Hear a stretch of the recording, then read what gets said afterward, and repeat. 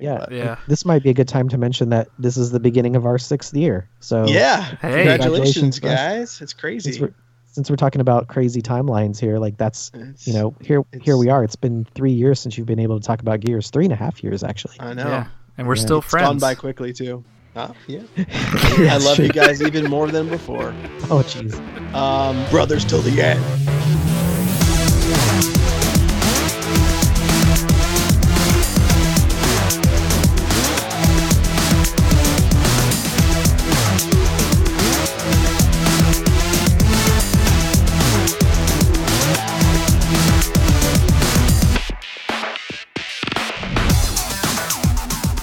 All right, welcome to Rated NA, the podcast for the website nerdappropriate.com. This is episode number 248.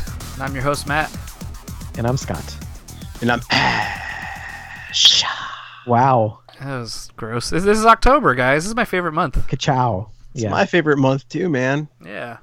It's actually nice enough outside in Florida to walk outside without instantly disintegrating like the end of Indiana Jones. The nicest thing about moving north is fall, that I actually get fall now. So, Yeah. Yeah, we started. You actually get our Florida seasons. fall is coming. Yeah. yeah. Like, I actually get, like, it's like 60 out today, like, all day long and sunny. It's nice. We It were was just rainy. talking crazy talk. It was rainy for a little bit, but it was like, it's now, you wake up in the morning, it's crisp. It's like low 50s, and then throughout the day it gets to be like upper 60s. It's perfect. Wow. Are you guys Yes. jelly yet? Yeah, Totally. kinda. Totally. Anytime people talk about weather other than the weather that we experience here in the bog, I get jealous. Get out of Summer's there, been guys. brutal, man. Get out of Summer's there. I know. Trying. I know. Trying. I gotta sell my mud hut and move on. So, anyways, well, we're at the start, I guess, of the holiday game season, and we haven't recorded a regular episode for a while, so we've got a lot to talk about. True. Yeah, in our reviews, we're going to talk about Gears of War 4 and Forza Horizon 3, as well as Luke Cage, Oceanhorn, and The Final Station. And then we'll do some news about some new games coming to subscription services this week. And then in our question of the week, we ask, what game, DLC, TV show, or movie release are you most excited about this fall/winter season? And we got a bunch of answers, so thank you for participating in our Naquato as always, and we'll get to those a little bit later on. Yeah, but right now, Sounds this good. episode is brought to you by Loot Crate. It What's is. that stalking up behind you? This month's Loot Crate is filled with terrifyingly terrific and frighteningly fun collectibles and apparel from your favorite horror franchises. Stay together, don't try to start your car, and for God's sake, don't trip over anything.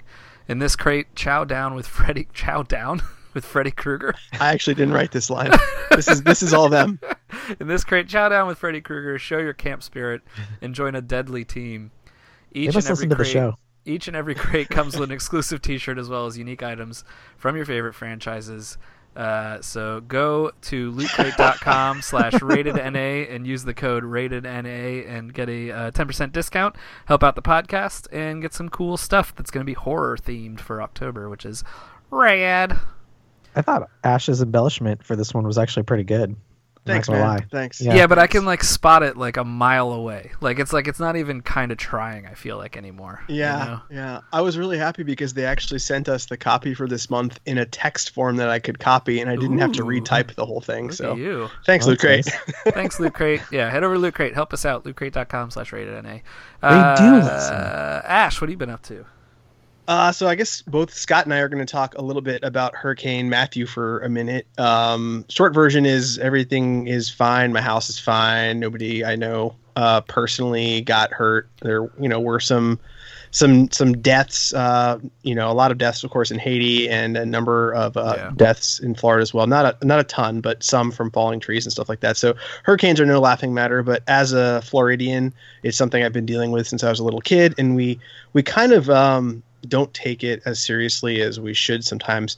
The news media for Hurricane Matthew was fucking crazy this year, though. They were like, you need to just stock up on everything or you are going to die. Yeah, I mean, that was it was a like little weird. The local really news lives for this. They live for this, man. It was really intense, but so we kind of weathered the storm. It was weird because it was my first time like going through one of these big hurricanes with a child. So it was a very different thought process. Like normally I'd be like out running around. Like, you know, when I was a kid, I used to hop on a skateboard with an umbrella and like scoot around town and stuff like that. Obviously not going to do that now, but, you know, we had some branches and stuff fall down. We ended up losing power for a little less than a day. I think we were out for close to 12 hours, which is nothing, you know, in the grand scheme of things. So we just kind of like had a power off day and, you know, made some food by candle, which was delicious. And I'm telling you, so you want to hear my MacGyver, what I did? I saw what you did, but yeah, you saw what I did? I know. So, you know, we were getting a little hungry and we had all this canned food and we didn't have a camping stove. So I was like, I'm just going to use this steel mesh that I have and get a bunch of tea candles and suspend the steel mesh above the tea candles and then just put the canned food above the flame of the candle. And in about 45 minutes. I was going to say, how long? We had warm soup. So it was more of like a comedy act than anything else. I was like hovering above this stove with like candle lit soup. I saw that. So anyway. You put it online and I saw that and I looked at Melissa and I was like, is he bragging about this? Or is this... Because I'm looking at this thing going, how lukewarm was the soup that he got? I told him he could come over, and he's like, "We're fine." It's like, no, okay. Everyone was like, "Dude, there's restaurants open." I was like, this is like an experience. You just have to like, you know, I was gonna go outside and start carving weapons, and so hurricanes, you know, you got to get in the mindset. But other than that, wife and I watched all of Luke Cage. It was sort of our put the kid to bed, watch for a couple hours show. So we watched that last week, and I'll talk about that in the review section. Gears of War came out, and I played through the campaign in that. Yeah. So I will obviously review that in the review section. Did the whole campaign already? I did the whole campaign. Oh boy. Okay. The whole thing. Well, it came out if you. Yeah, no. I know. Got the you had early deluxe the version. Ultimate. Yeah, I had an early, so it's only like a 10-hour campaign. So it's just amazing that you had the time. That's awesome. Longer. Well, you know, no sleep till ever. And I picked up Hearthstone again. Yeah, what is this?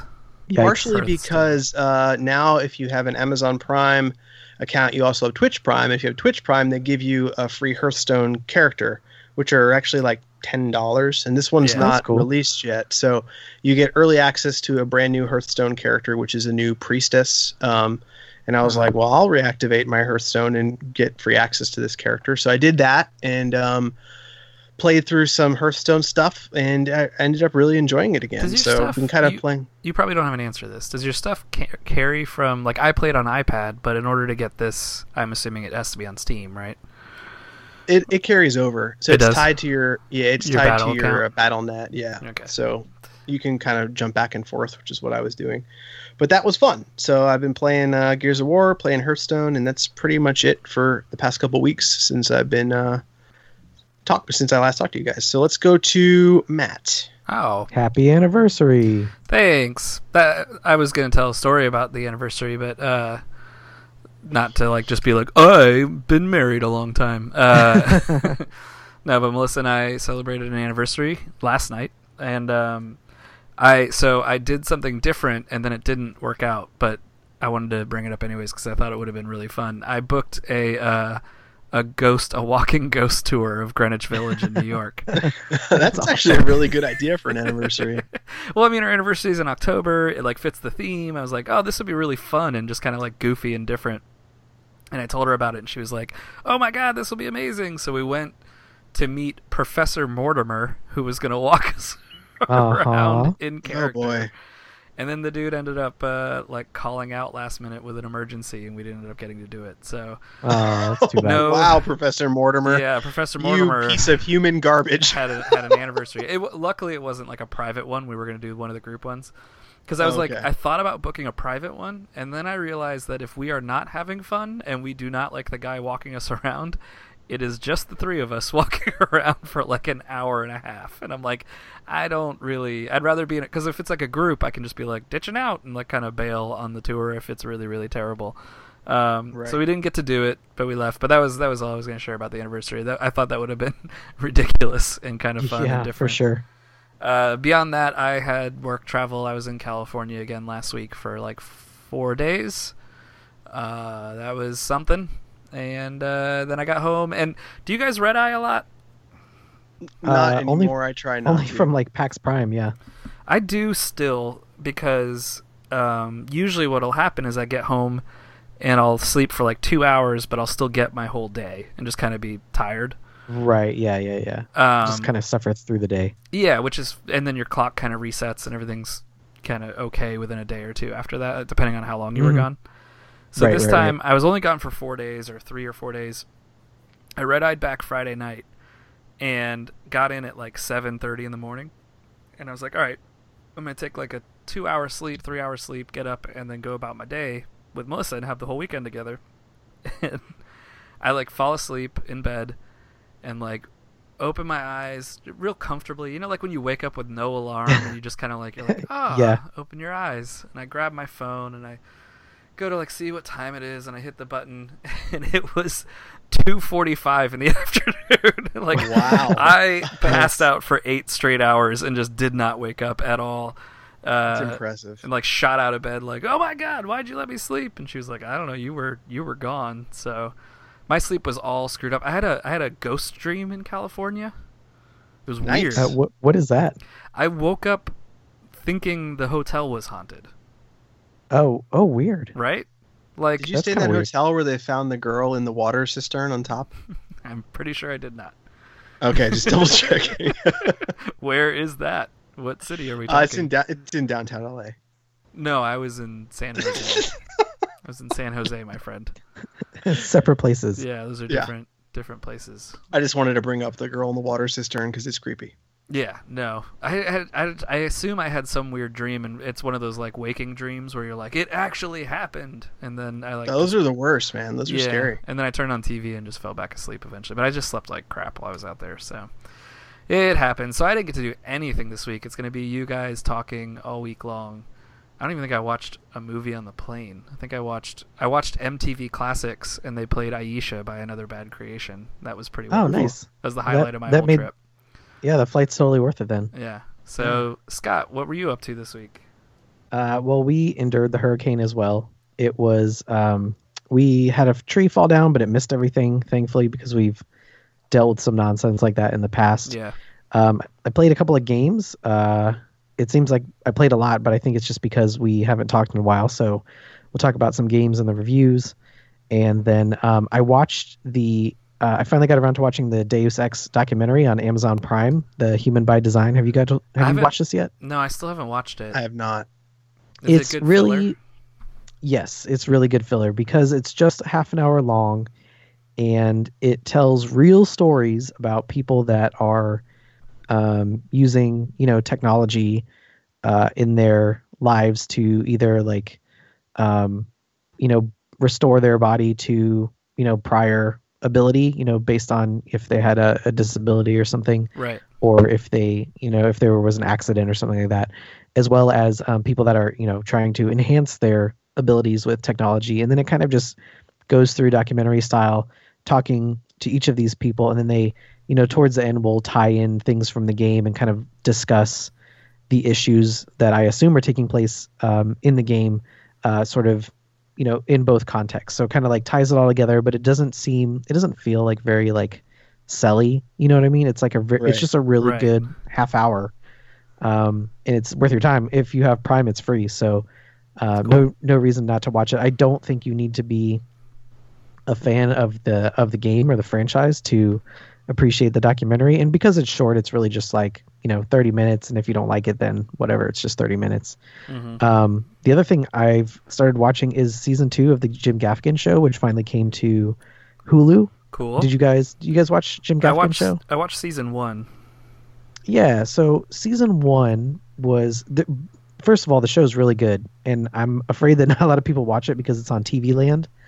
But Yeah, but they simulcast on a couple places, and then it's on like a million streaming platforms too. Yes, I think. so I think it does that's the okay. point. Yeah. yeah, that's the point, is that you can buy it now on the streaming services, and I recommend that you do. But the story, it's kind of like I would assume it's semi or largely autobiographical about his life, and weaves in his jokes and stuff like that. But where season 1 focused a lot on his family, I would say season 2 kind of expands to include like comedy and the business and other things and interacting with people online. So kind of delves more into the business of being a comedian. And I think it's just really, it's not just like, a laugh a minute. I wouldn't call it just like a straight comedy show. There are funny moments, of course, but there are also some very interesting topics that he looks into as well, like talking to people on social media or,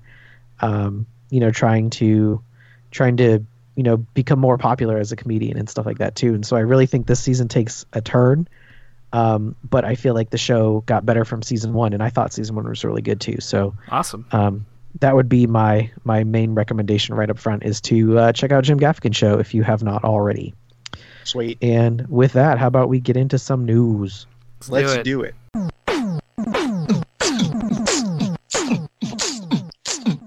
News. So because we have a lot of games to talk about this week, our news will be light.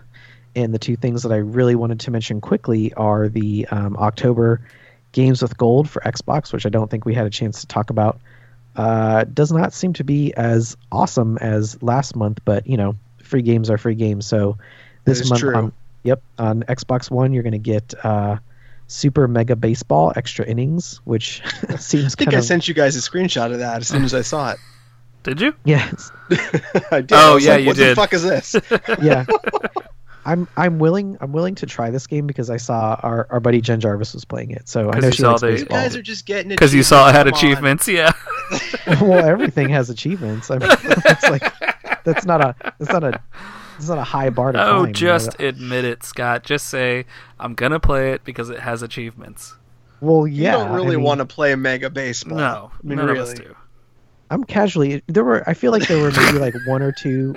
Remember there was a baseball game on Nintendo where you could get, it was like weird baseball with power-ups and stuff. Do you remember this game? Someone probably knows what the game is, but gosh, you know what I'm talking about? I remember that it existed. It was like RBI or something. I don't remember. I don't remember the title, but I remember it was RBI baseball. It wasn't. There was one. It wasn't simulated baseball. It was like some kind of like mutant league baseball where you could throw like fireball pitches and crazy stuff like that. Do you remember that game? It was like the NBA Jam of baseball. Yeah, for the NES. So I don't know. I'm curious to check, aside from the achievements, to look at it from that perspective. Also, a game called the Escapists. What's that? I said, sure you are, Scott. Yeah, sure. Why not? I mean, it's already there. It's already on my console. Like, why would I not play it, right?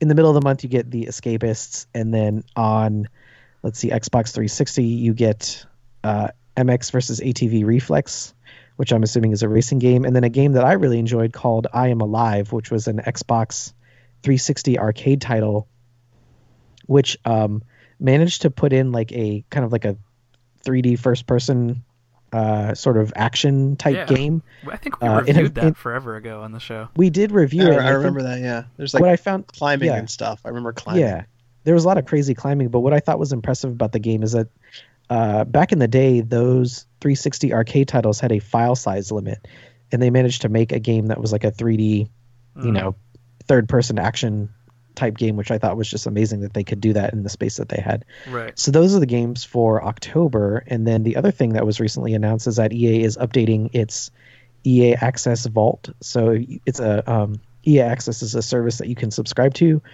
only on Xbox One, and it gives you like early access to new games, discounts on digital purchases for EA games, as well as the Vault, which I think is the best part of the Vault. But later this year, they're going to add EA Sports UFC 2, Star Wars Battlefront, and Mirror's Edge Catalyst, which I think is awesome. That's cool. Yeah, Catalyst was a really great game, and one that I thought was overlooked by a lot of people, and definitely worth the price of the subscription if you have it. And then Star Wars Battlefront. Came out at a real bad time, right? Didn't it come out against a bunch of things? Fallout, maybe?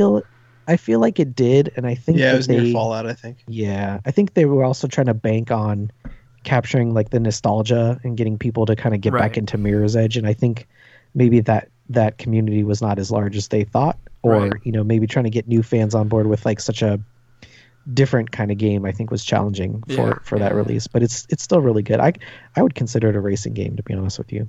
And then Battlefront is nice just to have, because while it wasn't like a spectacular game, it's just nice that it's there. The other thing that they added, which is kind of interesting, is kind of relatively new for them, is that they added a selection of Xbox Live Arcade titles. So like 360 titles are part of the Access program too. So they just added like, some Bejeweled and Freedom Frenzy and Zuma and a game called Heavy Weapon. So there's like 6 arcade titles that you can go download right now. Cool. In addition to the other things that are there. I think the first Dead Space is there, and I'm pretty sure that Mirror's Edge is there as well, if I'm not mistaken, the original game. So that thing is so cheap that I forgot I had it. Because I did the year for $35 or whatever, right? It's like $30 for the whole year. Yeah, and I completely forgot that I upped on it, and then I was like, you had said something about the vault, and I went to it thinking, oh well, I don't think I have it anymore, but I'm going to go check if it's in there. And then like all my games were still off, and I was like, that's weird. And then I looked and realized that I still had the vault. I completely forgotten that I had subbed to it. So yeah, and not to sell it too hard, because we're not making any money on this sort of thing. But no, we are not. The thing that's cool about, actually, let's stop talking about it. Okay. I was just going to say with the discount, if you were a subscriber when like Dragon Age came out, you would have been able to play that game 5 days early, and you would have gotten 10% off if you bought it digitally, which is like, yes, that in itself is pretty cool. There was a catch though that I remember. It was like you can play for 5 hours, or it was less than that. It was like 2 hours. Yeah, I remember getting to like level 4, and it was like, all right, and you're done. I was like, fuck. Yeah, it's on a per game basis. The Star Wars Battlefront trial was 10 hours, and I never exhausted it. And now the game is just going to come out for everybody. So, and I'm sure they'll do something similar with Mass Effect. So, yeah. It applies to like the DLC. So if the new Mass Effect has like card packs like all these games do now, like what they kind of did with the last one, like it applies to that too, which is awesome. So that's cool.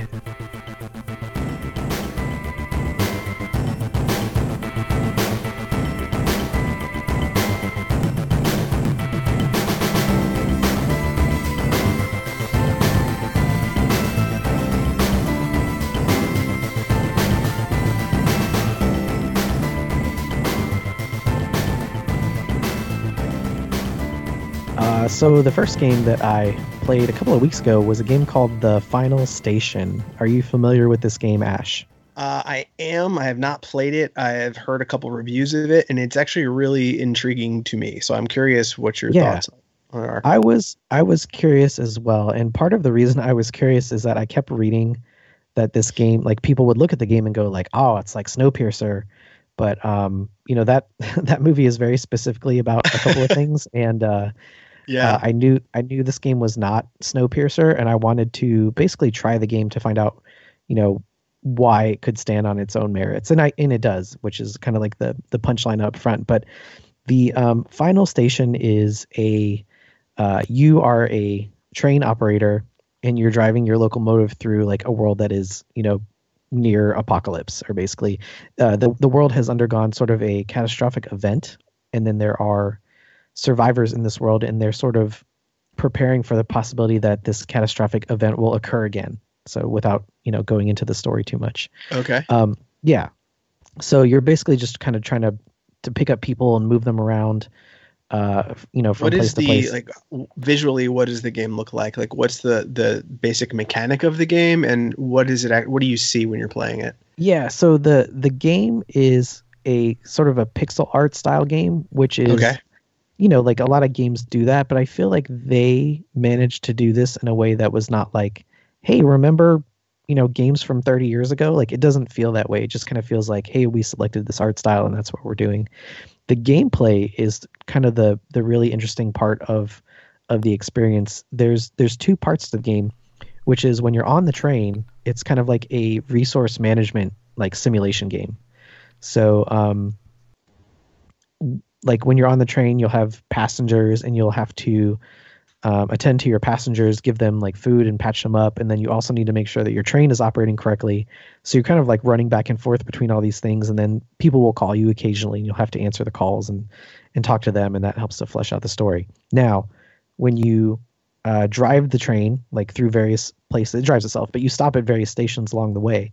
When you stop at a station, it becomes like a side-scrolling shooter, like a zombie survival style game, which is which is cool. So like it's it almost reminds me of like the gameplay, and like maybe the closest thing I could equate it to would be like Broforce, but not over the top. You know what I mean? Oh my god, you So just like, said the right words to me. but it's not like crazy explosions. But think of if Broforce were like a survival horror game, if you will. Okay, yeah. So you basically need to manage your ammo, manage your medical supplies. You need to scavenge the various stations to find supplies so that you can craft more med kits and things like that. And then you need to find people to rescue them, which is how the station gameplay and how the train gameplay tie together.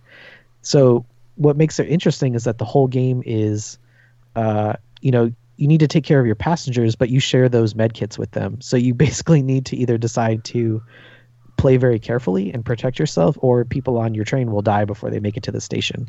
And yeah, so really it's one of those games where you really need to be careful and plan out what you're going to do, because if you don't plan out, if you're not sort of careful and conservative ahead of time, you're going to get deep into this game and find you're like out of med kits or you have no bullets or something, and then it becomes like a big mess. So there's really a lot of strategy involved in the game, and there's sort of like a really interesting narrative that unfolds over the course of the game, and it kind of like starts in one place, ends in another, and it's not exactly what you think. And I think that was really interesting as well. And what was the last thing I was going to add? It's I think it's easy to look at a game like this and go like, it must be a roguelike. But in this particular case, this game is not a roguelike, which I think is actually really refreshing for that's cool. That's really for indie titles these days. Yeah, so there's really just like they created an experience, they have a narrative, they have places that they take you to that that you're supposed to go, and the challenge scales appropriately and all that good stuff. You know what I mean? So yeah. While a game like this might not have a ton of replay value, like once you sort of master the resource management aspect and combat part of the game, like when you complete the story, that being said, it's still worth your time, because I just think it's like a quality game. And while I was able to actually complete the game eventually, I would say that I would play it again, if time permitting and everything. So it was fun enough in itself that like I would play it again, even though I felt like I saw a lot of what there was to see. So that's nice. That's the Final Station. It's from a developer called Do My Best, which I really like as a developer name. Yeah. And published by Tiny Build, but I think it's on every platform now. It's on Steam and consoles and stuff like that. So check it out. That is the Final Station. Yeah, looks cool. Yeah, it's kind of a fun game. Excited to review Gears of War, guys. I'm excited to hear about it. It's been a long time since I've gotten to review one of these. I don't even know. I think when we did Judgment Gears come 3. Out? We reviewed Judgment. Oh, we definitely did Judgment. We did Gears 3. We did Gears 3 as well, yeah. So hey, it's been a while though. Gears Judgment came out in 2013. Yeah, Jeez. and I think Gears 3 was 5 years ago, or maybe 6. So it was like maybe in our first 50 episodes or something. Yeah, yeah. This might be a good time to mention that this is the beginning of our 6th year. So hey, congratulations, guys! It's crazy. Since we're talking about crazy timelines here, like that's here we are. It's been 3 years since you've been able to talk about Gears. 3.5 years actually. I know, and we're still friends. It's gone by quickly too. Yeah. I love you guys even more than before. Oh, jeez. Brothers till the end. Tom, give me my Lancer. Here we go. So there's a lot of things. Like I actually made notes for this because there's so much I want to talk about. Nice. I love that. I guess the first thing is just a kind of a very brief history lesson of where we are in the gear. And I'm going to do this spoiler free, by the way, so I'm not going to spoil anything plot wise, any major plot points that haven't been revealed in trailers and stuff like that. Spoiler: there's plot points. There are plot points. There are. I know. It's like chainsaw this guy. Plot point. So this takes place about 25 years after the end of Gears of War 3. The world is called Sarah. It's not Earth. A lot of people didn't really get that, but it's not Earth. And the thing that was always interesting about Gears of War to me, as someone who actually went and read I read all the comics, I read all of the novels. There have been like 6 or 7 novels. I read all the stuff, and it really was a really well fleshed out world. And the games, just kind of added to that. So if you're a fan of the franchise and a fan of what's going on, this is a really interesting chapter because it really did end with Gears of War 3. The Locusts were dead. Everything was over. Where can it possibly go? And on top of that, Epic Games sold the Gears of War franchise to Microsoft. Right. And so Epic, the makers of Gears of War, just kind of got rid of it. And that was it. That was the end of, their big story. So I was nervous because I was wondering, where could it possibly go? Will it be any good? Will it feel like a cover band playing your favorite band's music, or will it actually feel like the real deal? And the good news is it does feel like the real deal. It doesn't feel like something artificial or a cash grab or anything like that. It feels like a legitimate Gears of War game, except for it's much prettier, and I'll get to that in a second. So the really cool thing that happens is, since it's 25 years later, they actually get you caught up in the beginning of the game. And this is just sort of the intro tutorial, but they go through a brief history of the Gears of War franchise and actually take you very, very far back to where like Marcus Phoenix and Hoffman are like essentially, I don't want to say recruits, but they're, in the first part of the Pendulum Wars where the Locusts hadn't even emerged yet. So you get to fight like human on human, where this huge war was happening on Serra. This is the tutorial? This is the tutorial, yeah. So they That's give incredible. you this big history lesson. It's really cool. Nice. And so the COG are facing off against these guys called the UIR, and you get to actually kind of go back and experience this history, in real time. And it actually shows off, the brand new graphics, the 60 frames per second, really, really well in the first like 15, 20 minutes of the game. Then it flashes forward a little bit and goes through Emergence Day, and you get to see all this neat history before the game even begins. And then you get to the meat and potatoes of the game, and they tell you, hey, 25 years have passed since the end of Gears of War 3, and you are now not playing as Marcus Phoenix. You're playing as Marcus Phoenix's son, JD Phoenix, who is nothing like Marcus Phoenix. When you get to know this character, he kind of feels like Nathan Fillion, which some people will love and some people will hate. He's very like quippy. He's kind of snarky. He's really similar to, like, he reminds me of almost like Nathan Drake, or just like he Marcus Phoenix like was like, right. He's like a hotshot. Marcus Phoenix was like deadly serious and like, just incredibly just brutal in every decision that he made. Was very, very, just intense. And JD Phoenix, like the Chris Pine to the Captain Kirk of the series. That is the an idea? excellent analogy. He is very much like that. Right. So, he's a different sort of character to play as, and the crew that he runs with are different as well. He runs with a childhood friend of his named Dell, who's like he's like super comic relief.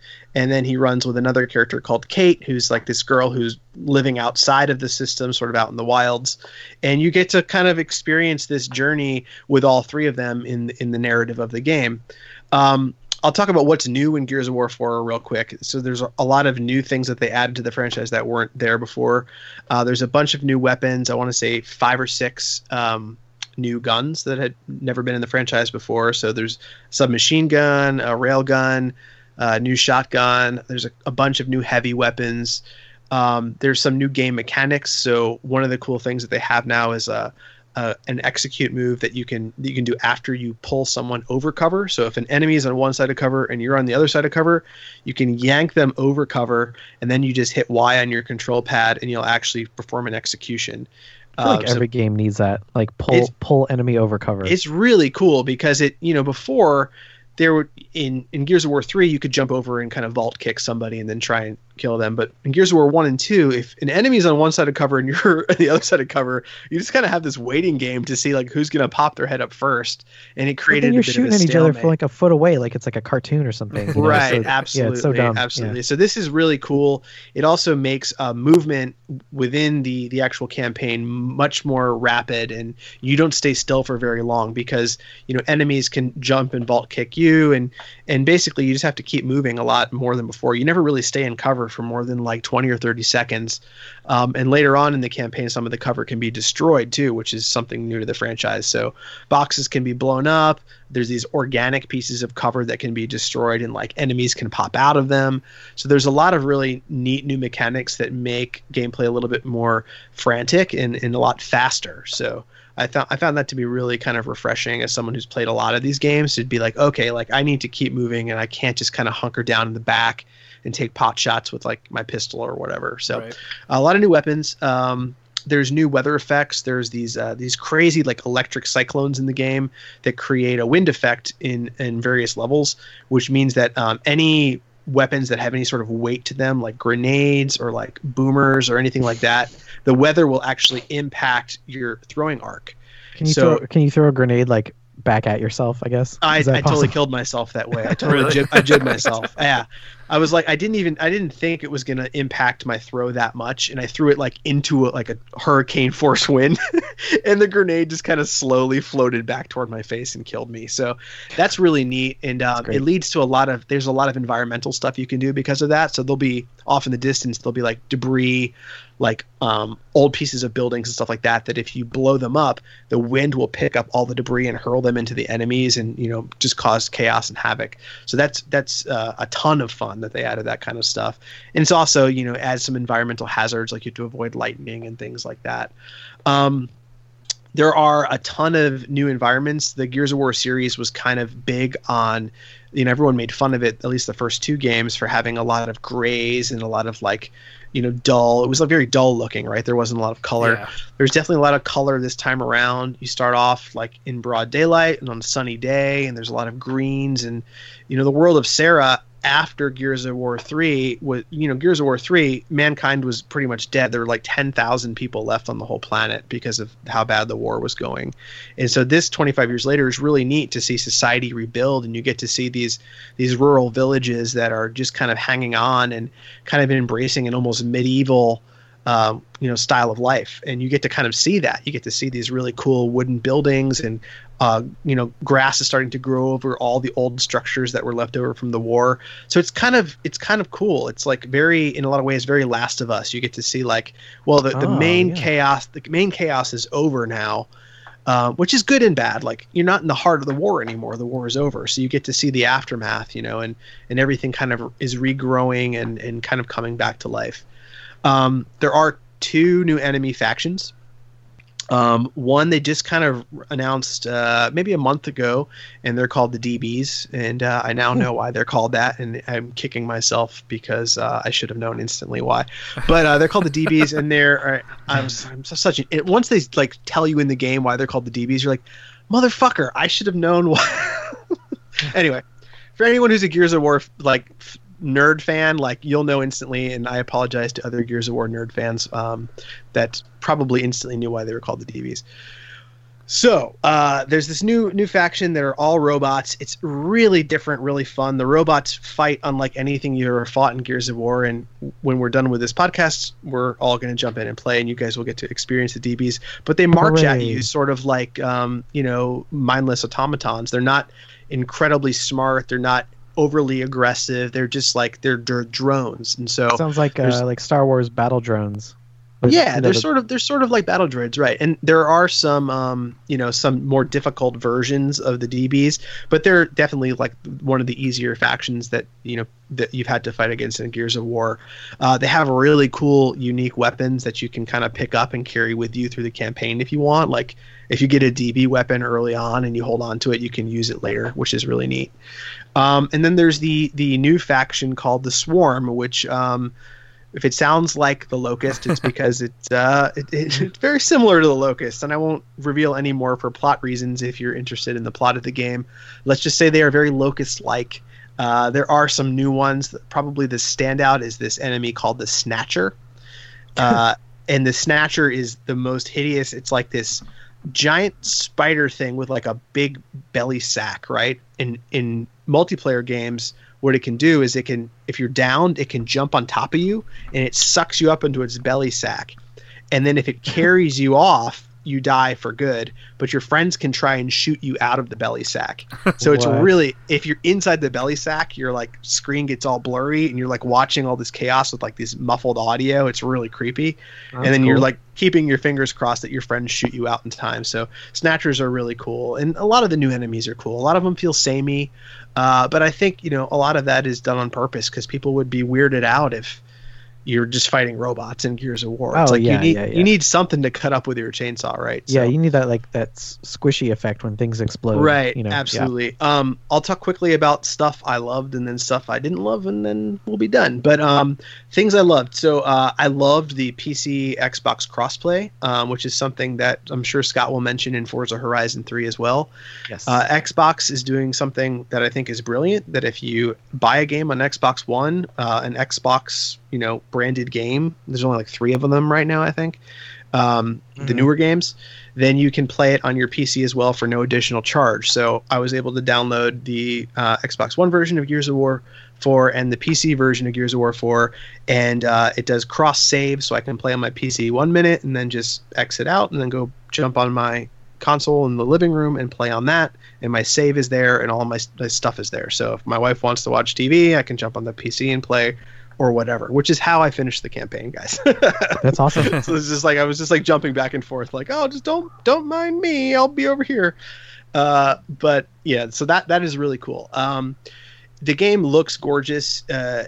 I'm sure all the reviews will say the same thing. It's probably the best looking Xbox One game that I've seen so far. You get to some That's pretty high praise, I think. It is amazing. They just pulled at all the stops. They are aiming for 60 FPS, and it's all obviously gorgeous in HD. So it's going to look unlike a lot of the other shooters that you played on Xbox One. And of course, it's because it's done by Microsoft's Coalition Studios, so they are really able to get the most out of the tech, right? So it's going to look gorgeous no matter what you're playing it on. It looks obviously on PC. I have a pretty solid gaming PC, and it looks just unbelievable. Cool, other things I like, it's a great starting off point for a new era of the game. They really did kind of ease you into it and kind of introduce this new set of characters to you, but there's also a bit of the old too. So some old faces will pop up and kind of give you that nice warm nostalgia blanket that you love and be like, oh, okay, so and so's still around, it's not that weird anymore. So there's a bit of that, and that's pretty cool. Horde mode is back, and it's better than ever. This is Horde 3.0, which is the third iteration of their Horde mode. It's the best version by far. It has a class system, so there's scouts and engineers and heavies and soldiers. And you played, right? You played the Horde mode? I did play. Yeah, I played. I got some questions. Yeah. Ask away, man. So I see that they've gone the way of doing the card packs like they've done in Halo and Mass Effect and everything. So I see that there are different classes in the game, but how, so I just logged in and opened up a couple of packs because they were sitting in the account, and I got, some things that are class specific. Are those consumable? Are there cards that are permanent? Are some cards like permanent and consumables? Like, how does that all shake out? Like the bounty cards, you'll see bounties. Those are consumables, so you'll spend those and get bonuses based on like if you accomplish that bounty, right? Do you have to you have to assign that before you go into a round? You have to assign it. Yeah. So basically, are you like wagering it? Like if you don't complete it in that round, is it gone or? No, it stays. Oh, it cool. stays Okay. until you complete the bounty, so it doesn't disappear. That's cool. Okay. The other one, the class-specific bounties for Horde and stuff, those are forever. So if you get that card, it's your card, and you can just use it and boost your stuff. So it's a really confusing system, to be perfectly honest. I was going to say, do you get to pick how many cards you assign to your character, or are they cumulative, or how does that? You do. So essentially, I'll tell you, I've been trying to level up my heavy because we talked earlier and you guys made it sound like that would be good for me. So I've been leveling up my heavy character. And one of the things the heavy gets is you start off with a boom shot, which is basically a rocket launcher. But one of the cards you get is extra ammo for your boom shot. So when you start with instead of having 3 rounds, you'll have I have 8 rounds for it now. Right. So as I level up that card and get duplicates of that card, I keep applying them to that skill. And then eventually that will level up all the way from level 1 boom shot ammo to level 10 boom shot ammo, depending on how many versions of that card I get. Right. And that's the way across the board. So there's one called explosive headshot for sniper. If you find that card in your card pack, you can use it. And then if you get duplicates, you can actually level it up to 10 times. Oh, that's kind of cool. I like that. Yeah, and you start off only being able to use like one booster card for your character, but then as you level that particular class up, you can use up to 5 different ability cards. So I could get like boom shot ammo, reload speed, extra damage on my turrets or whatever. So each class has like each class has a pretty hefty selection of cards they can choose from to boost up their character, which is neat. Yeah, I wasn't sure if they were neat. Like Titanfall burn cards. They sound like they're more permanent, which I think is cool. That's great. I do too, especially they're not cheap. Like I got a bunch. I got some at PAX because I played the demo at PAX, and I got some from Prima, which I'll talk about in a minute. But they're like, if you buy them, I think they're like $2 a pack, or you can save up for them with in-game currency, which seems to take quite a long time. So getting a bunch of cards, unless you want to burn through money, will take you a long time. So that's good and bad. Like they're obviously trying to add to the longevity. So before I forget, I just have to quickly mention to you that I saw that Totino's Pizza Rolls is doing a promotion where you can get like an exclusive like a character, some kind of classic character skin or something like that for purchasing a box of Totino's Pizza Rolls. This is all of Ash's favorite things. Oh, I know, this is horrible. You know what else they're doing? They have a wall. This is dead serious. A Walmart exclusive Rockstar energy drink skins. Oh, brutal. Boy. You go to Walmart and you buy. See, I haven't had a Rockstar since like last year, November. So I don't know if I'm about to do it. So I have a quick question about going back to the story mode. Is the kind of change in character a change in tone? Did they sort of de-broify Gears a little bit, or no? Well, yes and no. It's lighter in tone. I think the reason why Gears got such a rap for being very bro-centric because it was like this really like hard, like the guys in it were just hardcore military. They had been veterans for like 20 plus years, and it was just very serious. Like well, and you walked around as like built out little Hulk machines essentially. That absolutely. Were like, brew. It felt like that, and the way you were describing the characters, I was like, oh, this seems like a tonal change.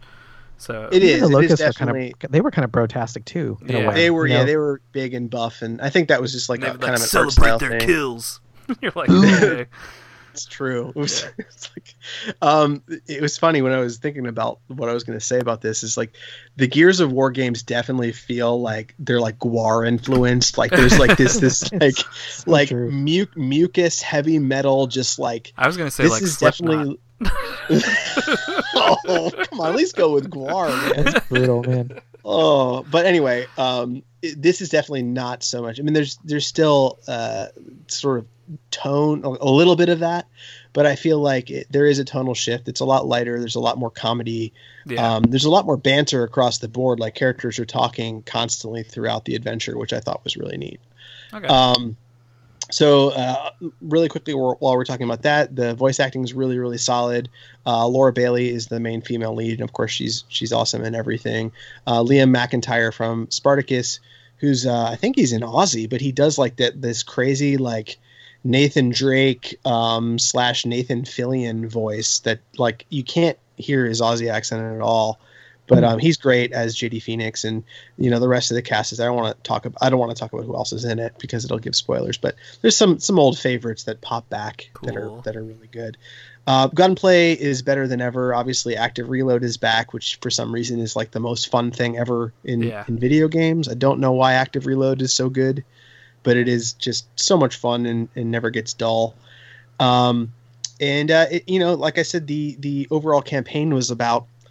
I played it for close to 10 hours, I want to say, on normal. So longer than Halo 5 or whatever, but shorter than other things. Or Halo 5? Yeah, I mean, it wasn't... Halo 5, right? Did I just make the number up? That was really short. That feels like it's right in the pocket, though. 10 hours. Yeah. No, that's right. It was a good amount of time. Quick things I didn't like, and then we'll get out of here. The story feels kind of small, despite... some really huge action set pieces and big things happening. It loses the scope of the original trilogy where there's this world, kind of like hanging on the edge or on the edge of disaster, right? Yeah. You're not in this giant war anymore. And that feels weird for a Gears of War game, right? You're no longer, fighting for the to save society, to save humanity. You're just kind of like trying to get through the night. And really, Gears of War 4 all takes place in one night. So it's basically cool. you and your buddies trying to get through the night, and trying to. Obviously, there are some major plot points that happen, but it's a much smaller story. And I kind of missed the big the big war with all the helicopters flying around and shit blowing up. I missed that. Maybe but it's like the start of something bigger. That's exactly what I think it is, and it definitely ends on a note where you're like, oh, shit's about to go down. But this was it was like a really long intro. Like you're just like, I just paid a 10-hour intro to the story. But it's common for like the first after a trilogy to kind of reset and restart a story. Right. Other stuff I didn't like. There are a couple on rails sequences in the game. There's like a motorcycle chase and a couple other things, and they look gorgeous, but they were just kind of boring. Like they were really hard to fail at. Like the motorcycle chase, I like ran into 25 trees, and for some reason I was totally okay. So they were just kind of like. They're there to kind of add pacing to the game and kind of mix it up a little bit, take you away from shooting for a few moments. But that's why everyone plays the Gears of War games. No one ever wanted to drive the tank in Gears of War 1 where somebody had to shine the flashlight. Like nobody ever wanted to do that. Or like in Gears of War 2, you have to drive the tank. Nobody wanted to do that. So I feel like those kinds of sequences in these games, like when you try to play on harder difficulties, end up like game breaking. No, it's true. They get like usually there's like something in one of those on rail sequences where there's like a part where you instantly die and you're like, what am I supposed to do here? There's nothing I can do. But hopefully we'll see. Last couple things. The game on normal was like way too easy, and it's not because I'm like master of Gears of War. That's not the case at all. It was just way too easy because the AI this time is genius. It's like, so the AI companions that they give you. Yeah, they're just awesome. So if you get downed and you don't get stomped out, they'll run all the way across the map, no matter where they are or what they're doing, and they'll revive you.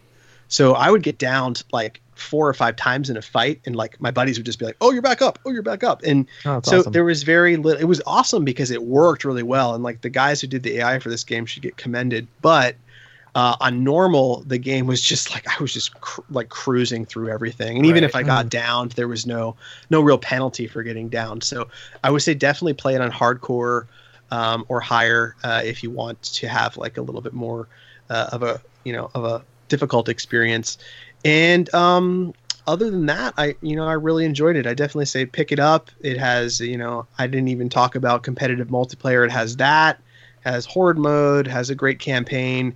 Not my favorite Gears of War title, but I still think it is a worthy successor. And congrats to the Coalition for putting out a pretty good Gears of War game. Awesome. Sweet. Yeah. Let's. You want to talk about Forza Horizon 3? I want to hear about this. I want to hear about it. But great things. I've never felt more sold on a game Scott's playing than this one right now. Yeah. Okay. So let's. We'll back up a couple of steps. Part of the reason why I wanted to get this game, similar to what Ash mentioned, is that it's one of the Xbox Play Anywhere titles, and I was really curious to try it out because there's only a handful of games that do that right now. And as you know, I typically will stream the Xbox to my desktop computer, which is a pretty good experience, but it's, it still can be cumbersome at times just because you're not actually at your Xbox. So you can't do certain things, like you can't do game recording because you're already kind of streaming and it doesn't make any sense. So it's just like there's little things like that. So I wanted to find a game that kind of scratched that itch, and I was kind of waiting on Record just to see, what the reviews are. And then Forza came out and was like highly reviewed, and everybody liked it. So I am personally a big fan of arcade style racing games in general, like going back to Rad Racer, back in the day.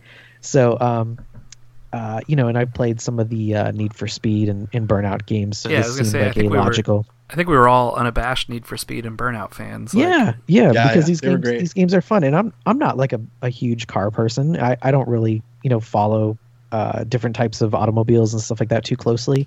But the cool thing is that you don't need to enjoy a game like Forza Horizon 3. So for those that are not familiar, this is actually my first Horizon game, but my understanding of this is that it is Horizon is like a festival that travels to different places. And so this, for Forza Horizon 3, they go to Australia, And so you in this game, I don't know. I'm not going to describe a story, but I don't really know that there is a story. But you're globally, you're sort of tasked with competing in these events to build different festival sites, and then gain more fans, and then go into different races and unlock cars and do all this other stuff. But that being said, what you really get out of this game is you get a giant playground with a bunch of really distinct areas that you can just drive around in and have fun, use different cars. You can there's different types of races, things that you might expect. So there's standard lap races, or go from point A to point B. There are drifting challenges where you have to kind of like skid around corners and try to get as many points as you can. There are collectibles to find. There are like different areas to explore. There are hidden cars you can find. There's just like all kinds of crazy stuff to do. And I feel like I've played for 10 hours and haven't even scratched more than like 3% of the game. Is this the game with the drivatars?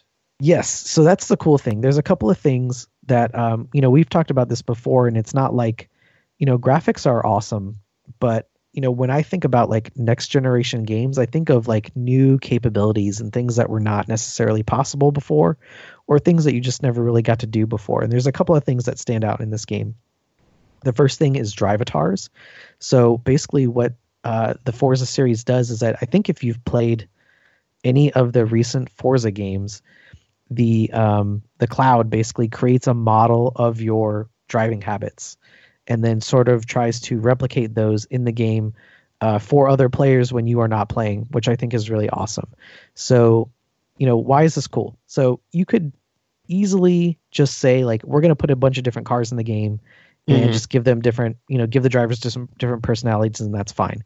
The problem with that is that you're just kind of driving around and there's just cars, right? And you don't really pay attention to them. And there's something really special about driving around in your own single player world, but then you see cars drive by that have labels on them that are like your Xbox friends, or people that have played the game before, people that are in your Forza clan, if you're in one of the clans or whatever. And there's just something really special about that, because the game does a really good job of putting them everywhere around you. So if one of you were to jump into my game, my drivatar would just be cruising around. I'd probably appear in races that you participate in. You can drive from one side of the map to the other side, and I'll still be there, like kind of cruising by on a side street and doing stuff like that. And it's just really kind of like special. What those versions of your friends are, is it captures their play style, right? Like their favorite cars and sort of how they drive. I think that's so. Like what the whole thing was supposed to be, that it was like this algorithm that kind of analyzes your friend's data and then creates like digital versions of them almost. Yes. So occasionally I will see some flashes of that, where I'll see like an AI car will be like driving on the line in the middle of the road, like in a way that standard NPC cars will never drive, like in a game like this, right? They never do crazy things like get into accidents or, drive over the lines or through grass. You know how we can test this? I can buy Forza Horizon and only drive backwards. Then we can see if my drivatar will only drive throughout the whole world. I don't know exactly what happens, but that's something that's really cool about the game. Something that I think is cool for me is that the game has, 8 different radio stations that you can play throughout the game, and they're awesome. They have, like each one has like radio DJs, kind of like at the caliber of, how the original SSX had like the whole DJ system, and they kind of talk to you as you're doing stuff. GTA does that as well. Like the GTA games have really incredible radio stations. Yeah, so this does that too. It'll talk about things that you're doing and kind of speak to you in a way, like even though you're listening to the radio. That's really immersive too. I love that. That's so much fun, especially if like you have events that unfold in the game and the DJ talks about it. You're just like, oh man, that is cool. Yeah, he'll be like, you'll be listening to the radio and a song will finish and they'll be like, did you hear the Horizon Festival just went out to the Outback? Like, let's head over there and see what's going on. That's awesome. They added a kind of like a smart AI, intelligence to your vehicle. So if you're really just lost and you don't know what to do, because it's easy just to like get in a car and wind up in the middle of the countryside somewhere and just go like, I don't even know what I'm doing. The game is so massive. Both in like the size of the map and the scope of what you can do in the game.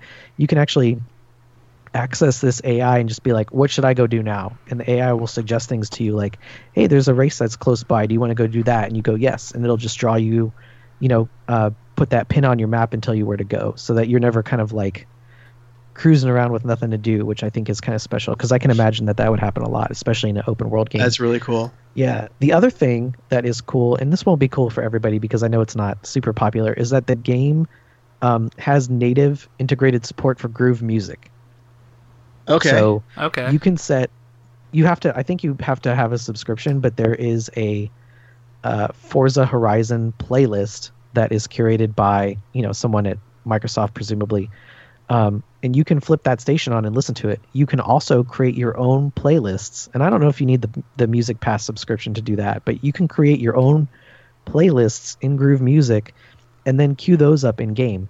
And while that's not like, when I say it's not super special because you could, right now Xbox has background music support, or if you're playing on PC, you can just put on music anywhere. But there's something cool about it being like integrated directly into the game because it then becomes a station that you can flip through with your other stations. So you can put on your music, you can put on one of their stations, or play no music at all. And I think it's just really cool that it's integrated in that way where it becomes a part of the experience. And like Ash said, it's more immersive to have that in the game. Absolutely.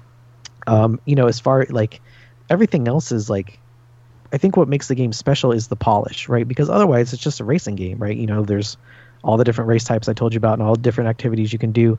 But when you add all those other things, and I haven't even talked about online play, right, is like, it's really incredible. And there's probably like I said, I'm not a car person, but I think there's over 300 cars in the base game that you can, unlock through, in your gameplay. You can, when you play, you get credits and use those credits to purchase cars. There's like a whole tuning system. There's, cool. You can like customize the appearance of your car with different parts and decals and paints and stuff like that. And there's like a whole, community. Yeah, I think I saw it might have been Jen Jarvis who had an N7 car, a Spectre car that she made. Yeah, and I'll tell you what's really cool about that, which I learned because I wanted to I saw these logos and I was like, these are incredible. Like, how do I upload my own? Apparently, you can't upload your own art. So everything that you see in the game, people have made with like basic shapes. No way. Yeah, so they'll take like 300 layers of in the layer editor thing and then just arrange them all in a way where it looks like something really spectacular. So there's like a whole, you can watch like live stream YouTube videos of people building custom paint jobs for cars, and then you can go find them and download them. So there's just so much there's such a heavy community aspect in the game where you can share like cars and paints. And how many friends can all drive together? Like how big is the sandbox? Is it like so there's something that I saw that I haven't been able to figure out how to do yet, but there's a way that you can like caravan with other cars, and I think that's there's a free roam. I think there's a free roam like with you and your buddies. That's cool. I can't figure out how to do that, but what I did participate in was like what is called an online adventure, where you kind of participate in a series of either like racing events or like kind of like playground games like tag and capture the flag and stuff like that.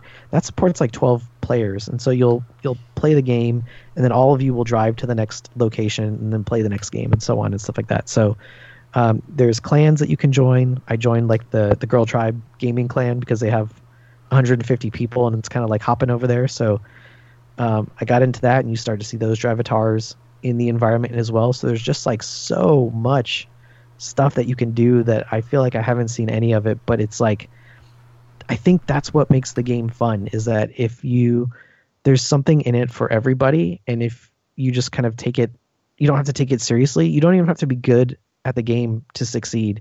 The game will allow you to tweak whatever settings you want. You want to drive manual, automatic, you want anti-lock brakes, you want all the assists so that you can drive efficiently. You can do that. You can take all the assists off and play hardcore mode against like really strong AI. It's really up to you. And sounds great, man. You still earn credits when you play in the race. You still earn XP.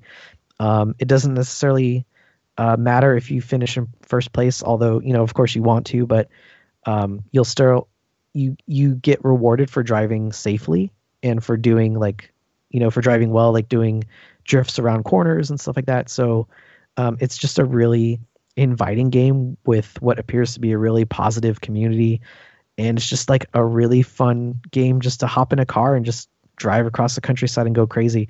If I had a Halo, obviously we played Halo games, I got a code for like the Warthog, so I can drive a Warthog around Nice. in the game too. So it's just like, it's a blast. And like I said, I'm not even a car person, but it's just so much fun that if anybody wants to play, I'm happy to hop on and play. So really cool, I mean, man. You hit on it really quickly, but I wanted to ask briefly if I can. Like I used to play Gran Turismo early on, like I think 1 and yes, maybe 2. Was there? I don't know what number they're on now. I know the I second feel like one got there's like 5 at delayed least. yeah. But I actually liked like kind of the level, at least in the first game, of like tuning and customizing your car. And you said that does exist in Forza, like much like Madden or other games of that kind of ilk. Like I got left behind very quickly, where it went from like you can pick your play set to like you can control each arm, leg, and finger of the guy you're running, and you're like, I don't know, Right. I no longer know what's going on. So there is some level of like even tweaking the guts of the car, or is it mostly for show? So I think like hardcore racing game fans will tell you that there's not as much as they would want. But I don't know a lot about cars and stuff, but like as an example, if you want to change like some kind of like downforce adjustments or gear ratios or some crazy stuff like that I don't really get, there are things like that in the game that you can do. You can also purchase like actual part upgrades for your car so that like a class B car will become like a class like A car through the upgrade system. And if you have like no idea what any of that stuff means, you can actually go onto the the community part of the game and then download somebody else's settings. So if you can, if you go to a forum and someone goes like, hey, you're having trouble with this race, like I built this like spec that will help you do that with this particular car, you just search that person's gamer profile. You can download their tuning settings if they've saved it and just load it right into your car and start racing. Cool. So that's cool. Like I said, the game rewards all skill levels, and I think is inviting to all skill levels. And it's like I said, it's like putting on music and driving down the interstate with your buddies. It's crazy. Cool. It's crazy fun. That's awesome. So that's awesome, cool. Man. Yeah. I feel like you can play this game for like 200 hours and never see anything. Never see everything. So that's really fun. Yeah. Cool. So let's talk about Luke Cage. Luke Cage. Spoiler free Luke Cage. Spoiler free Luke Cage. I will do totally spoiler free. I'll obviously preface this by saying, holy shit, there's a Luke Cage show. Yeah, I know. What an age we live in where there is a Luke Cage TV show. That is crazy to me. I'll say good stuff and bad stuff. I think of the Marvel Netflix shows, this one has been my least favorite. Right. But that being said, I love them all. So like of all of them, I think the order right now is for me Daredevil season 2, Jessica Jones season 1, Daredevil season 1, and then Luke Cage, and that's the order that. Wait, what was your first one? Daredevil season 2. Okay, sure, got it. I really enjoyed it. I loved the dynamic between him and Elektra, and the addition of the Punisher was just great, and had ninjas and stuff in it. It was wonderful for me. But Luke Cage, I think the acting, the main cast is great. I think a lot of the supporting cast, I wasn't a fan of some of the supporting cast. I think some of the acting, and I joked about this before, but some of the acting felt a little bit over the top and comic booky, whereas it did not in the other Marvel Netflix series. So I won't name any specific actors or characters even, but I feel like, because some of them are actually spoilery, they're like surprise characters. But I feel like some of them were just a little bit too out there. They even did at one point like a Warriors quote from the classic film The Warriors. Like, but come out and play. Isn't some of this intentional though? Like from what I understand, they are taking an angle on this show stylistically that basically neither Jessica Jones nor Daredevil really attempted, I guess is the way I'll put that. Yeah, like blaxploitation, Jackie Brown era movie, TV show, like that's what they were kind of aiming at for the early tone of the show, from what I understand. And I might be totally off base. I'm just saying that. No, I think you're absolutely right, and I think I think that's what they were going for, and parts of it worked really well, but other parts did not. Like Right. I think there was a bit of legitimacy to those 1970s and 1980s blaxploitation films that that kind of fell flat in Luke Cage, at least for me. Like Sure. you could tell it was like you could tell it was like trying to dress up something that shouldn't be dressed up in that way. You know what I mean? I don't know. Yeah. For me, it just felt a little bit off. Yeah, and I'm not trying to make this like an uncomfortable conversation about race or anything. No. It's hard to talk about Luke Cage in this series, I think, specifically without saying that or bringing it up at all. So Right. I mean, it's still an incredible series. I really enjoyed the heck out of it. But I think out of all of them, there were just parts. The pacing of it was really, really slow at some points, to the point where Christina and I were like kind of looking at each other like, okay, like I feel like these two characters have had this conversation like 5 times already in the series, and it just kind of felt a little bit drawn out. Some good things I really loved about it. They do. I normally hate origin stories, but I think because Luke Cage is a bit of he's not as well known as some of the other Marvel characters, they actually do show his origin story, whereas they kind of like really don't in Daredevil. They definitely don't in Jessica Jones. They kind of tell you Daredevil's origin story verbally, but they don't really show like the acid going to his eyes. 3 episodes, yeah. Right, absolutely. They did show the kid thing. They showed the briefly, kid. though, but But it it's was for very like, brief. Did they show that? Yeah. Okay. They show the acid scene stuff, but it's like not even. It's a mention in an episode. It's not like a 2 episode arc or anything about. Right. Yeah. With Luke Cage, they actually kind of show how he becomes Luke Cage, and that I found really fascinating. I found like him becoming this superhero to be really cool, and other things. The arc of the series is it takes place chronologically after Daredevil season 2. So there's mentions of what happens in Daredevil season 2. There's some really cool mentions of the Marvel Cinematic Universe. They like mention the Battle of New York. They refer to it as the Incident, and they kind of briefly mention, I want to say, Thor at some point, and they mention Daredevil. They mention Jessica Jones. So it's very much part of that universe. There's some stuff from Iron Man 2 in there that if you have a good eye, you'll notice some stuff from Iron Man 2 in Luke Cage, which I thought was Iron Man 2. Okay. Which I thought was really cool. And it was great though. I think the most exciting thing for me was seeing this universe come to life, and the actor Mike Colter, is that his name, that plays Luke Cage, was great. I really felt that he did a really outstanding job, and I think that when the Defenders finally come together at the end of next year, we'll be getting something pretty damn awesome. Although I don't know, like I can't for the life of me think of who they're going to face off against. I guess they announced it at New York Comic Con. They announced who it is, but they didn't announce who it is. Yes. Right. So It's Sigourney Weaver. Yeah. Yeah, Sigourney Weaver is going to be on the show now, which is crazy. Incredible. Right? That's I mean, insane. Yeah, that she's going to be the villain, which is just absolutely unbelievable. I find it interesting that you say it slowed down a little bit for you, because Daredevil season 2 felt like it slowed down a little bit for me, and I'm wondering if they're feeling like they have to pump the brakes a little to get through all of this character build up. Like they have to do Iron Fist still, and then they're going to do Defenders, and then like that might get mixed into the movie universe, and it's like I feel like they realized, oh man, we can't pound through these stories because we're going to like outpace the film division essentially in timelines and character development and everything else. And it definitely felt like Daredevil season 2 struggled from it the most, where there was like 2 episodes too many. You know what I mean? Like they could have cut out about 2 hours of that show, and it would have been totally great. And that's kind of how I felt about Luke Cage too. Yeah. It could have been trimmed, although it's great to have these extra episodes. There were a lot of episodes that were just not entirely necessary. Yeah. So, but really quick, other things that kind of threw me. His powers are pretty awesome. Like he's bulletproof, superhuman strength.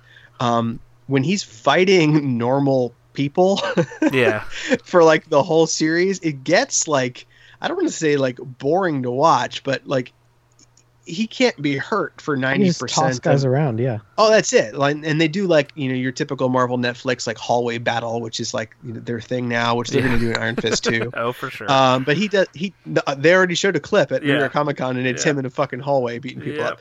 But they do it in Luke Cage, and he just kind of is honestly like leisurely walking through this hallway like Jason Voorhees, and like people are bouncing doors off his head and stuff, and it's just kind of like it's almost comical, right? I mean, Yeah. I guess it's as realistic as it would look, but we got spoiled by watching the Hulk like punch a giant space worm, so it's like Yeah. it's very different. It's very for TV, right? So some of the action sequences I think were a little bit more lacking in this one, but they were just incredible in Daredevil. So more of on the Jessica Jones level of action sequences than the Daredevil level. So Yeah. Cool. oh, really quick, the Yeah. Misty Knight who's in this Yes. classic Marvel character. Best character in the entire show. She's Really? fucking incredible, and the actress is unbelievable. So if I think they already said Misty Knight's going to be in the Defenders, but she plays a New York City detective who's like essentially Jackie Brown, but Yeah. she's just the best thing in the show. She's great. I think they said, is she even going to be an Iron Fist? I think they said she would be an Iron Fist too. I hope so, because she was just great. She's just top notch acting. I could definitely see maybe even an Emmy nom. So Cool. good stuff. Dang. Good stuff from Misty Knight. Yeah. Cool. Awesome. So what is the Ocean Horn, Scott? Okay, so this won't take too long because Oceanhorn has been around for a while. It was a game that originally I think came out on iOS or mobile devices. Oh, did it really? Yeah, I think Wow. it did.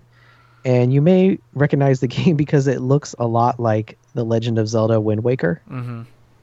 Have you seen this one? It's like 3/4 Oceanhorn? down 3D, right? Yeah, but it's got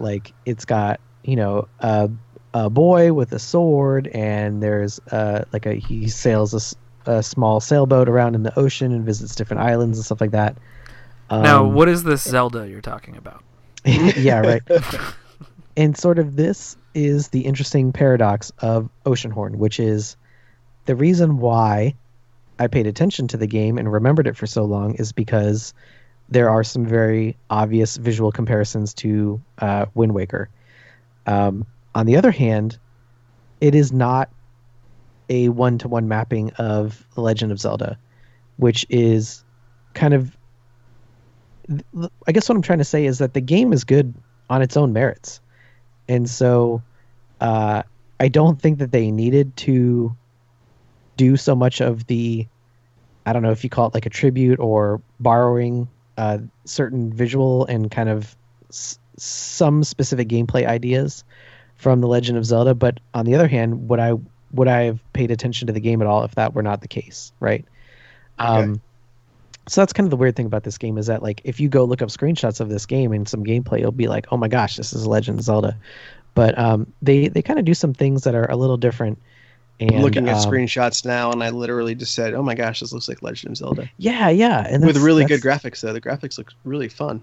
Yeah, so here's the cool thing is that when the game came out on iOS a few years ago, like it was a fantastic looking game on a mobile device for the time, and they recently brought the game to console and on Xbox One. I think the game actually looks really good too because you think like, oh, we're going to take a mobile game, we're going to put it on console, it's not going to look very good, and this one actually does, which is cool as well. So that being said, like, this game is what you might expect it to be. It is a top-down action adventure game with some dungeons and puzzle solving and stuff like that. The main character of the game visits all the different islands, and each island has a different puzzle or challenge to solve or a different dungeon.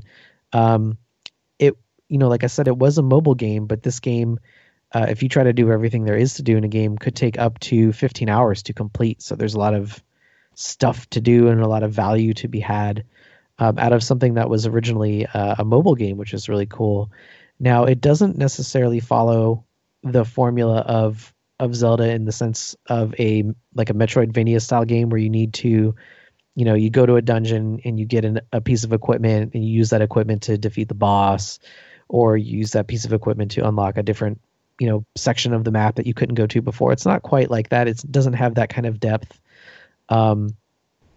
like I said, it is sort of unfortunate that like you really can't talk about Oceanhorn without bringing up Zelda, because the comparisons are almost unfair, because the level of polish in a Legend of Zelda game is so high, right? And when you to play anything else, it kind of almost highlights how good Zelda games are in the way that puzzles are designed and the way narratives unfold and how different items interact to progress you through the environment. But that being said, even though Oceanhorn kind of puts itself up against a very tall bar, the game that is actually there, on the screen is a good game, which which can be good or bad, like I said, depending on your perspective. That's hard when you're kind of you're paying tribute to something that is so iconic.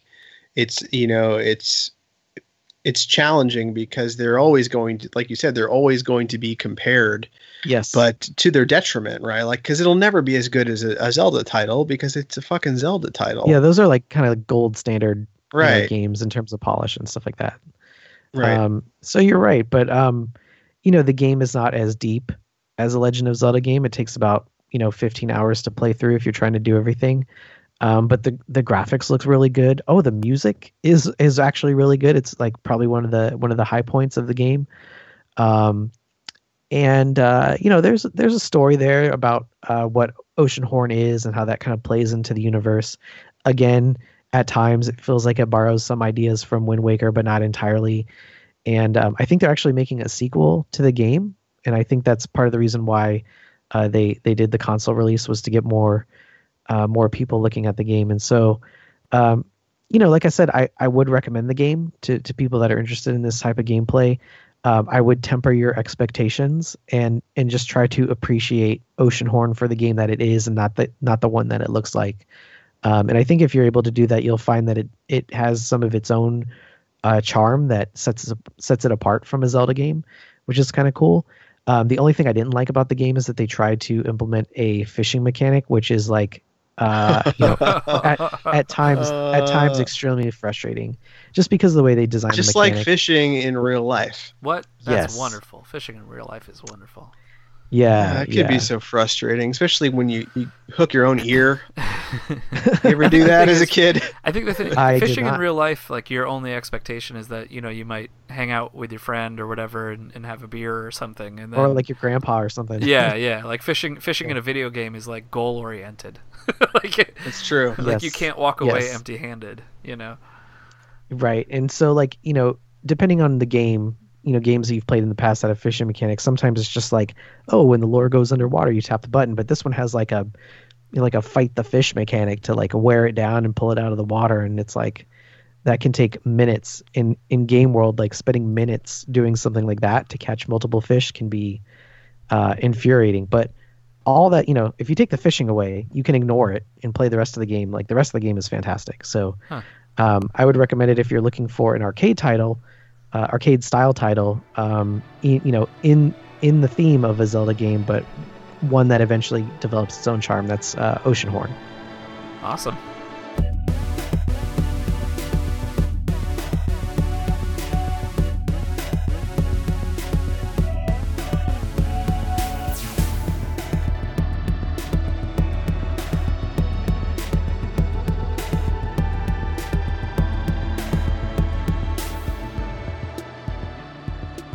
Hey, it's Ashley Eckstein, voice of Ahsoka Tano, and you're listening to the Rated NA podcast at nerdappropriate.com.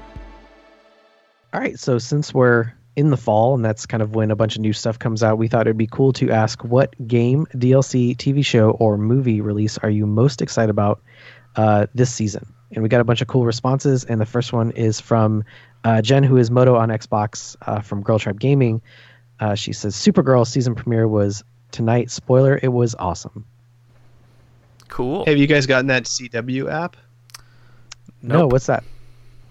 It's CW put out an app for Xbox One and for Fire TV and Chrome and all that stuff, where you get all their shows for free without a cable subscription. So if you want to What? watch all that Arrow, Flash, Supergirl, They're just for like free? giving it away? yeah, Is it's there a free commercials app. on it? There's probably commercials, Oh, okay. but it's still all the CW content is now up next day after it Because- airs, and it's completely free. Because otherwise, Yeah, that that's is a cool. bafflingly bad business plan. It's pretty cool though, because it's normally not up on Hulu, Yeah. right after. So if you miss it and you don't DVR it, you could be screwed. So now it has its own app, which just came out, I think, last week. That's cool. Nice. So next up is Wes Watson at Edge X Creedon, and he says, strangely enough, I am looking forward to the new Sword Art Online Hollow Realization. Need a new time sync. Smiley face. I've heard lots of good stuff about this, actually. I don't watch anime really Yeah. too much anymore, but this is such a cool concept about these kids who jack into a virtual reality game, and if they die in the game, they die in real life. And Yeah, there's sort of this war going on in the VR world. So I need to check it out one of these days. that's Nice. cool. Yeah. The next is Bunny, Winged Linus. Says Moana, which is the new animated film with a rock. And I think that's going to be fun. That's Pixar, Cool. right? Disney Pixar? It is. I think Awesome. the real reason a lot of people are excited is that Lin-Manuel Miranda did all the music. There you go. I see. Nice. Yeah, He was on SNL. He was pretty good. it I was think. pretty good. Yeah. Yeah. I have let's see. a coworker who's a hardcore Hamilton fan, and she was like, "It was the greatest," and I was like, "It was good." Yeah. Like, all right, we can. Some of it I thought was really funny, but I didn't realize like the guy. He walked out and he didn't have like the long hair or the goatee. Yeah, I was yeah, like, yeah. who? I was like, is that the same guy? Like, he kind of looks like Tom Lennon a little bit, didn't he? Don't you yeah, think? Like the shape of his face. Anyways, Sam Nee at Eating Green Eggs says, I need to cheat. Doctor Strange, Assassin's Creed, and Fantastic Beasts. I'm getting tired. I may need to cheat. Fantastic Beaks. Did you guys see the Fantastic Beaks? I think we just found the name of this episode. Fantastic Beasts, though Assassin's Creed might take it because, God, I really hope it's good. I really hope it's good, too. I'm really Yeah. looking forward to the Assassin's Creed film, and I hope I can earn some Uplay credits by going to see it. Can I ask you guys this legitimately? Is Fassbender a good actor? I do think he's a good actor from other things other than comic book and video game properties that I've seen him in. But, Okay.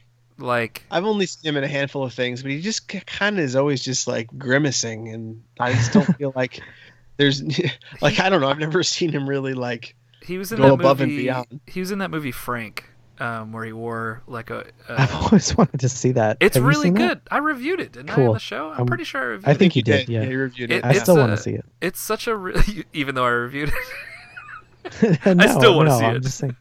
I'm saying I still want to see it. Yeah, no, it's really good, and he's really awesome in it, as is Dominic, Star Wars, and a bunch of other stuff. That guy, yeah, redhead British guy. I can't remember his name. Dom Hall. okay, Dom yeah. Hall something. Gleason. Yeah, I think that's right. Okay. But yeah, he's good in that. I have my reservations about Assassin's Creed, but we will see.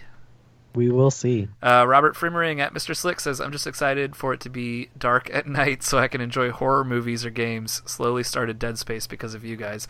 I still need to start it Hooray. with you, Robert. You and I will play and shriek in terror together as we play that game. Yeah, Robert's on Xbox now, which I'm really I know. excited about. He's getting active over there, so maybe I might have to play some Forza with him, which will be really exciting. Yeah. Times. Carlo Platinum Fist, hey buddy, he says, yeah, I'd be lying if I didn't say Rogue One. I was psyched for Westworld's fall release. Been hearing lots of good stuff about Westworld, too. so I may need to reactivate HBO in a little while. That's what I'm going to Yes. do. There's also there's like a new comedy out that I was going to watch on HBO as well. But the only person I've heard with a negative Westworld opinion is a guy whose opinion I don't trust on anything. So there you go. I will not out names. Yeah. Let's see. Justin Banks at Sir Kingsman says, looking forward to the mega DC crossover event. Flash, Arrow, Supergirl, and Legends. That's cool. That's gonna be crazy. I still haven't watched Supergirl. I know I need to catch up on it because I have heard many wonderful things, but I need to catch up on Flash and Arrow though too. I'm like behind on all the DC shows. They're so long. Like if you don't They're watch the very season long. in They time, are. it is 24 episodes of hour-long episodes. It is a lot of content. I've been keeping up with Gotham, and I thought that was in its like third or fourth season, and this is only like it's Season like the 2, start isn't of. it? Yeah, season 2. Season 1, like for that same reason, felt like it was forever long because they Did go through Balloon so many Man come back? Oh, Jesus No, Christ. but, no, they introduced Fish- 17 new bad guys. But Fish Mooney came back, Yeah. so Oh! But don't I worry, don't Ash. know how I feel about that. Don't worry, Ash. Fish Penguins Mooney. eat fish. Andrew at A Baker N7 got that show. I can't even. At A Baker N7 says, without a doubt, it's Rogue One. Star Wars always is my must-see/have/play. The only Star Wars I missed was the Kinect game, which I think we You played. didn't miss it. Didn't we? Yeah. Yeah, you didn't miss it. It was Yeah, hard. It was hard to play. Ash, do you have an answer? Do I have an answer? Obviously, Rogue One. I am excited for Titanfall 2. I think that's going to be cool. I'm excited for the single player campaign. Hopefully, we get in there and play. Gears was my big fall thing, and yeah, I mean that's pretty much it. I would say Rogue One is the movie I'm really excited for, and there's another film coming out Doctor that I was Strange? like, oh, I'm gonna have to get a no. Was it That's not Fantastic till next Beasts? summer. Doctor Not Strange is in Fantastic November. Oh, is it? Yeah, Maybe it was it's Doctor in Strange. like 3 Doctor weeks. Strange and damn, Doctor Strange and Rogue One. Then those are the two that I'm gonna have to go see. So those are what I'm excited about. Yeah. What about you guys? Scott, you got anything? You want to save Mine- yours? No, they were pretty much the same. Rogue One, I'm excited to see, of course, and then Titanfall 2 for me as well because, although we're gonna get into some Gears, there's still something really special about jumping into a robot and running around and like punching other giant robots. So that's, Yeah. I feel like that will always be fun. Yeah. Mhm. Yeah. about it's you, Matt? probably Doctor Strange, Rogue One for sure. Game wise, yeah, I don't know. Titanfall was on the list. The beta didn't do a ton to reassure me, but it didn't like not assure me either. It was just kind of like, oh, I think it wasn't as I don't know, surprising, I guess, as it could have been. But it was an alpha or whatever it Right. was. So I'm not super concerned. The online community felt very like more hardcore than the Titanfall 1 community, and that kind of concerned me a little bit. But Yeah. it's still early. I was looking forward to South Park, and then that got pushed back as Yeah. well. So that was Yeah, the that other. too. That was the other one. Yeah. Yep. Yep. Next is from Haggis McHaggis, who is at Haggis McHaggis on Twitter. Says, "I'm kind of completely addicted to the Flash and Supergirl. I'm telling you, Flash season 2 is incredible. It's really, really well done. And Supergirl does a lot of like episode of the week stuff. But I really like the cast a lot. So if you're looking for a superhero show that's a little bit more lighthearted, then definitely check out Supergirl. Yeah. Oh, cool. Oh, I'm such a dummy. Alyssa, thank you for writing what you just wrote. Yeah. I'm with her. Read it, Scott. At Lissabit says The Expanse and The Expanse. There's a new novel in season 2 of the show, and I need them. Yeah, the new novel is slated for, I think, this winter. I think it's supposed to come out November, December. Dang, that's awesome. I feel That's like great. you guys have turned a lot of people onto The Expanse. We have a lot of listeners that have picked up that series. Dude, I think Matt gets all I that think credit. at your recommendation. It is so, yeah, such that's a pretty good cool. series of books. It's like hard to not, because I think it fits all reading styles, which is why I like it so much. But Tom at Guitar, I don't need to give them any more press. I've given them like hours upon hours of free promotion on the podcast. Tom at Guitar, as if all our other promotion is paid. That was all right. Anyways, Yeah. Tom at Guitar Shred UK says Rogue One for me was skeptical at first of a prequel sandwich between episodes strategy, but they've sold me many times. Game wise, it's Battlefield 1. DICE are absolute magicians at making World War I setting look as stunning as their modern era games. I did enjoy Battlefield when we played it. We never played together though, right, Scott? I don't think we did.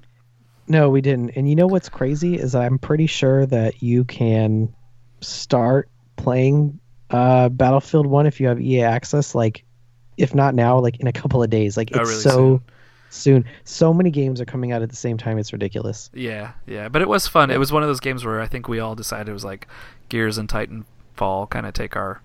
It's just like Ash said, it's hard to choose. It's Yeah. hard to pick among all these like, kind of globally similar games, And Yeah. I am way behind on this stuff, but you guys didn't mention it. Isn't Rebels back as well?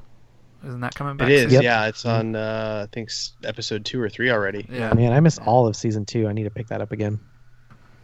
Yeah. It's good.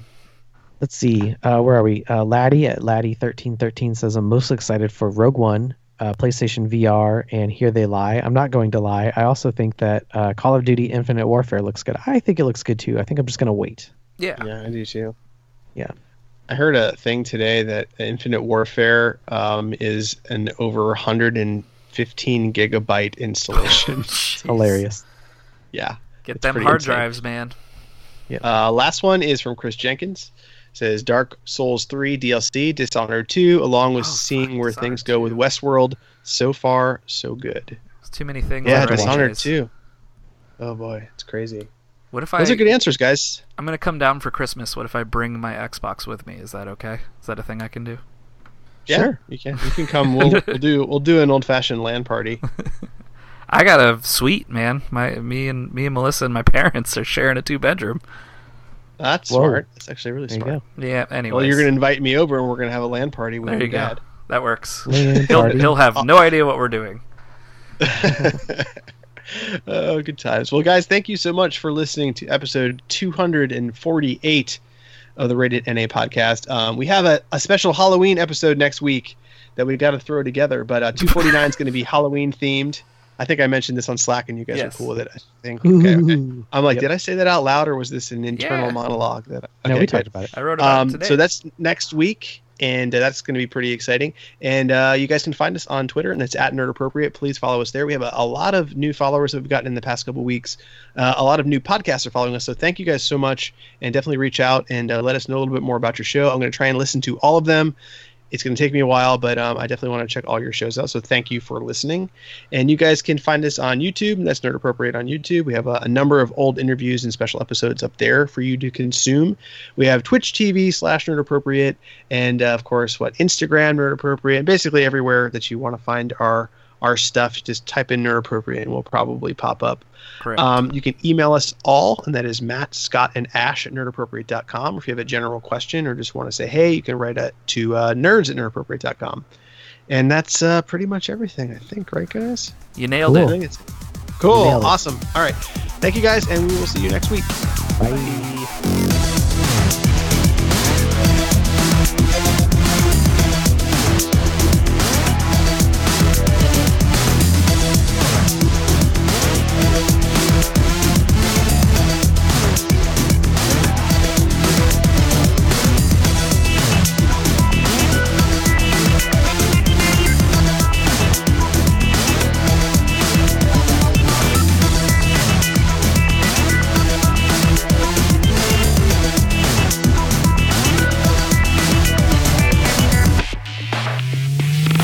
Sweet. And with that, how about we get into some news?